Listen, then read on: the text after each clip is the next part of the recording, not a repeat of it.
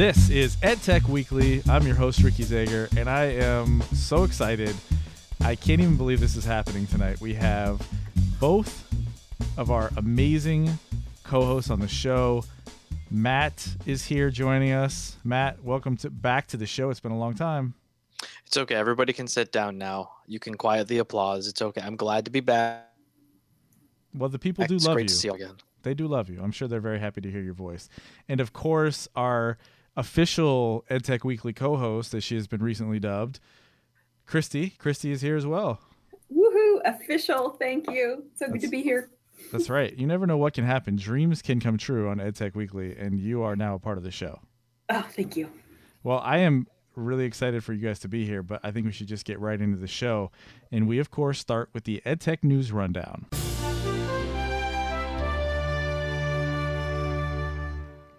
The first story is from eSchool News, and they report that Boone County School District is offering digital world language learning to 10,500 students.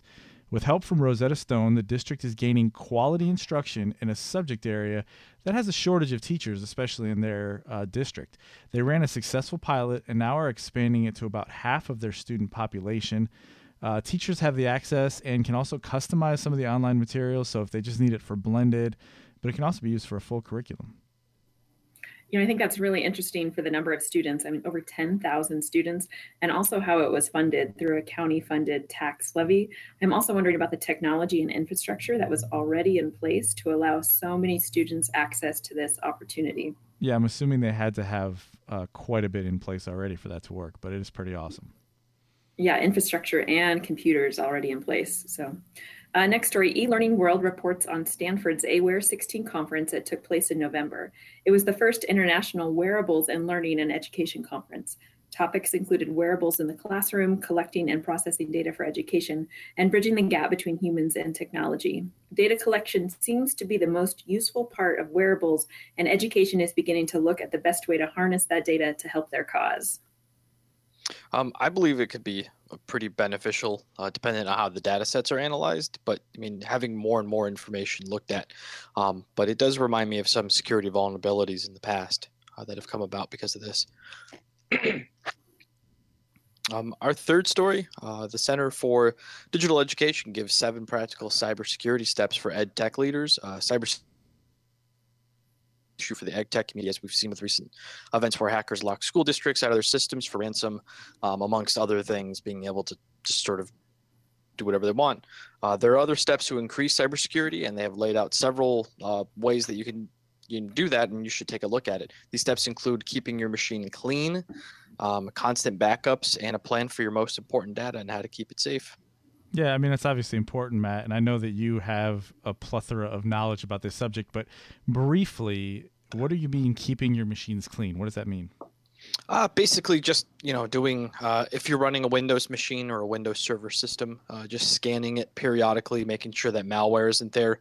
One of the other big things that they do talk about is just keeping your students and faculty educated on what type of emails are out there, what things can make you vulnerable, and just how to do it, in a safe, clean environment, and making sure that your data is what's most important and it's being protected. Okay. Well, I did say briefly, Matt, but that's okay. I'll let you go with that. You do know a lot about it, and that is all very important stuff. Definitely check it out, edtechweeklyshow.com. There'll be links there as well. Well, I'm stepping up the game with our next story because we are quoting and using the source of the New York Times. That's pretty unbelievable. I think it's about Christy classing the show up a little bit here, but the New York Times reports that Udacity is bringing Blitz out of its trial status. Now, Blitz is a contact basically between Udacity and businesses that allow for a trial project sort of, or assignments that a business would like addressed to be done by Udacity students. Now, it works sort of like a hybrid internship where students can be working on a project for that outside company as they learn. Udacity's nano degrees have been getting jobs for their graduates, around 900 actually in the last 2 years, including 20 at Google, which that's kind of like the mother lode of getting a job. So if you can get a job by going on Udacity at Google, maybe we should check that out. They do hope that Blitz will help fill the needs of companies that are having difficulties finding these type of quality candidates as well. Yeah, sounds like this could be a really good deal for Udacity as they're opening a new revenue stream. I thought this article was really interesting to note. The 3 new courses that they've added are centered around hot new fields: artificial intelligence, virtual reality, and self-driving cars. Businesses might like this because, as the article states, if you've made it through an Udacity course, it's a sign that they are a self-starter. In this way, to me, it seems to act as a filter for businesses to get qualified candidates besides the formal post-secondary education route. Yeah, and I'm not sure we envisioned this. I certainly didn't, but it seems like these MOOCs are sort of getting into allowing people to actually get jobs. I mean, just getting 900 jobs in the last 2 years and 20 at Google, it's pretty impressive.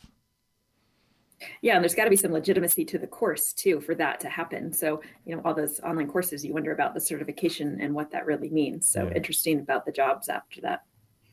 Next up, the White House announced a new prize challenge for virtual and augmented reality learning tools. Gamification was a topic at the White House in 2014 when they launched the first White House Education Game Jam. Games and simulations have been used to explore answers to tough questions like Ebola, decreasing the cost of solar energy, and blocking robocalls.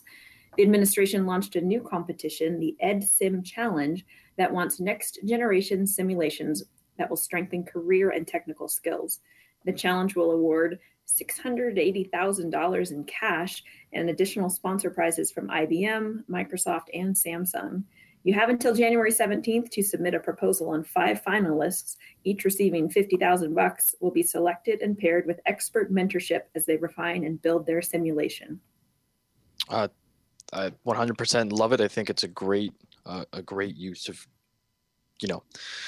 getting more and more kids involved, more and more adults that are interested in things like this. So I think it's awesome. There's another great service. It's through Twitter. It's called the U.S. Digital Service, and it's kind of like a Peace Corps for nerds, but it kind of follows along the same idea as well, finding different things out there you can do. It's like a Peace Corps for nerds. I love that. Now I have to check it out. Well, I didn't. That's actually what they have on their Twitter page. That's still awesome. Yeah. So our last story is the Open University News reports that, or reports on a website designed to offer resources to adults returning to learning. The website is called Pearl, Part-Time Education for Adults Returning to Learn, and has some advice tools, steps to plan learning, and other resources to help returning learners have a smooth transition. The line on its website sums it up: designed to help and inspire you to explore your learning options. 2 things on this. First of all, I can understand why they called it Pearl, because part-time education for adults returning to learn is kind of tough. And also, I specifically gave this to you, Matt, because it talks about returning learners, and it's a tough thing to say. So you tackled it well, though. Good job, buddy. Thanks. I'm glad I could get through it.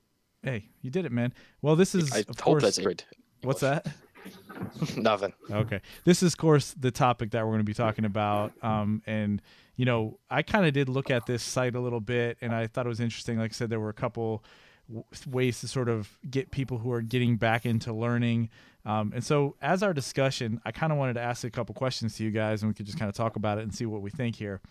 First of all, I want to address, especially working in higher ed, the stigma of what this means about adult learners or returning to learn. I think this is changing rapidly because we can't really put a student in a box anymore, what type of student they're going to be. Online education is really starting to change that. So, I mean, can we even use that term average student anymore, or returning to learn? Aren't we all just people that have the opportunity to learn if they want to now because of online learning? Well, you talk about lifelong learners, and we talk about that at the K-12 setting, but also as adults too. I don't know. And when do we stop learning? And wouldn't it be great for us all to pursue interests? And now we have all these courses to be able to do that in an online way. Yeah, I mean, as time progresses on, you go to places like Reddit, Code Academy, and they have a plethora of different courses you can take out there that teach you a million different things. You can dig down into the most obscure thing you want to learn about, and it's all right there for you.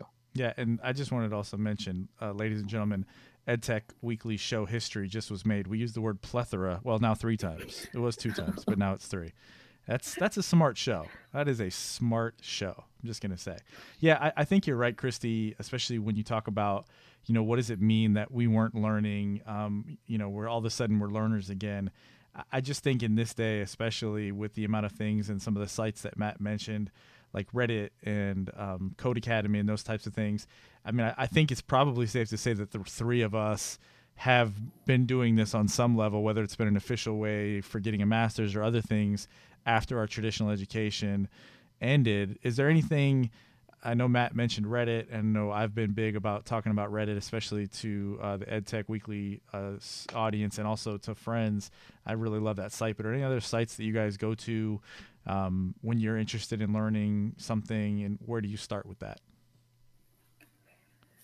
Well, right now, I'd say Twitter for educators is pretty huge. I learned so much just scrolling through my Twitter feed and following other people's links. It's kind of a more informal way. Stanford's got some great online courses right now that are free, and it's just amazing that you can take all of these courses without ever actually having to go to Stanford, but you're getting a Stanford quality education online, I guess. Yeah. What to go to is GitHub.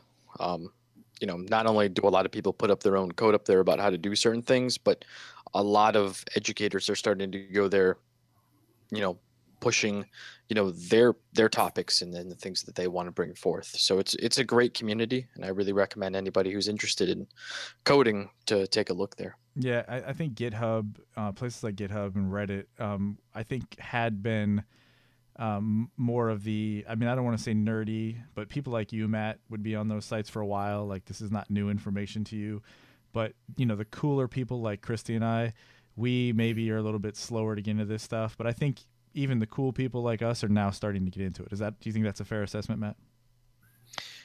I don't know if it's always been, I think maybe you guys have looked at it as we were not the cool ones, so that hurts. No, honestly, but it's changed a lot. I mean, a couple of years ago when someone was like, hey, go to GitHub so you can do this, I really looked at it with, kind of a crazy eye. The community really wasn't there yet. And I think now you're starting to see a really big development when it comes to wanting to help people. There are even, Indiegogo accounts that are linking to GitHub pages just to bring the community together, because they're seeing the way that everybody can sort of help shape things. Yeah, and I think you bring up a great point when it comes to education in general, whether it's quote unquote returning to learn or not. It's the community that is really pushing all this stuff forward. We're getting a lot more opportunities to learn in the communities. Christy mentioned Twitter. You're following links that people are talking about because they learned something somewhere. You mentioned GitHub. You get on there and you start to learn things, and they start building that community. Reddit as well. All great resources to check out. And we all may have our different, ways that we trend, so to speak. But, those are all great places to start with lifelong learners. And I did look at the Pearl site. I'd say it's a little bit basic, but it's probably not a bad place to start if you're trying to figure out how to go back into the learning environment and you're not real comfortable with some of those things like we mentioned. Yay, nay? Yeah, no, I agree with you. I think that it's pretty nice. I guess I shy a little bit more away from some of the gamification applications that they're deciding to use, but that's just a personal preference. Yeah, we know you don't like gamification. We know. And I think it's not that you don't like gamification. It's just like the way that it's represented and what people use it to mean and how they think it's going to solve problems. Yeah. But, go ahead. Go ahead. Sorry. No, I was just about to wrap it up. So if you have something to say, say it, bud. Oh, nah. Well, kind of what I was just going to say was, I think it's a great movement forward, and I think you need things like this in the beginning that try to localize everything into one area. But when you start using gamification in certain ways, looking at it as a potential employer, I don't know. It seems a little off to me. But then again, they're taking this into a new place. Yeah, well, so we don't know where it might go for sure, but I think the thought is interesting of what the possibilities are. So I guess we'll have to give them the benefit out and see what happens. All right, guys. Well, that is the end of the show for the week. I'm so happy that you guys showed up and were on the show. Matt, we had recently someone send a CV in, and she's going to be participating in the show here, and she referenced you and I. So even though you haven't been on the show for a while, I'm starting to learn how this podcast crowd works, and you just never know where they're going to start or where they're going to be when they reach out to the show. So Matt is back for everyone who's here with us, and we're excited, and hopefully he'll be able to join us more frequently. Please go ahead and give us a rating on iTunes. I tweeted out recently that we were number 24 on educational technology, and I think that has a lot to do with people going on and rating, and we've had a couple here recently, so give us a rating on there. We appreciate the good ones, but of course, any rating we'll take because we just want to have people be able to find the show. You can always email the show, edtechweekly@gmail.com. edtechweekly@gmail.com is the way to go. Find us on Reddit. Matt, edtechweekly.reddit.com. I know that's not how you like to get there, but that's how I tell the people to go. We also have some other social media like Facebook and Twitter, and of course, edtechweeklyshow.com.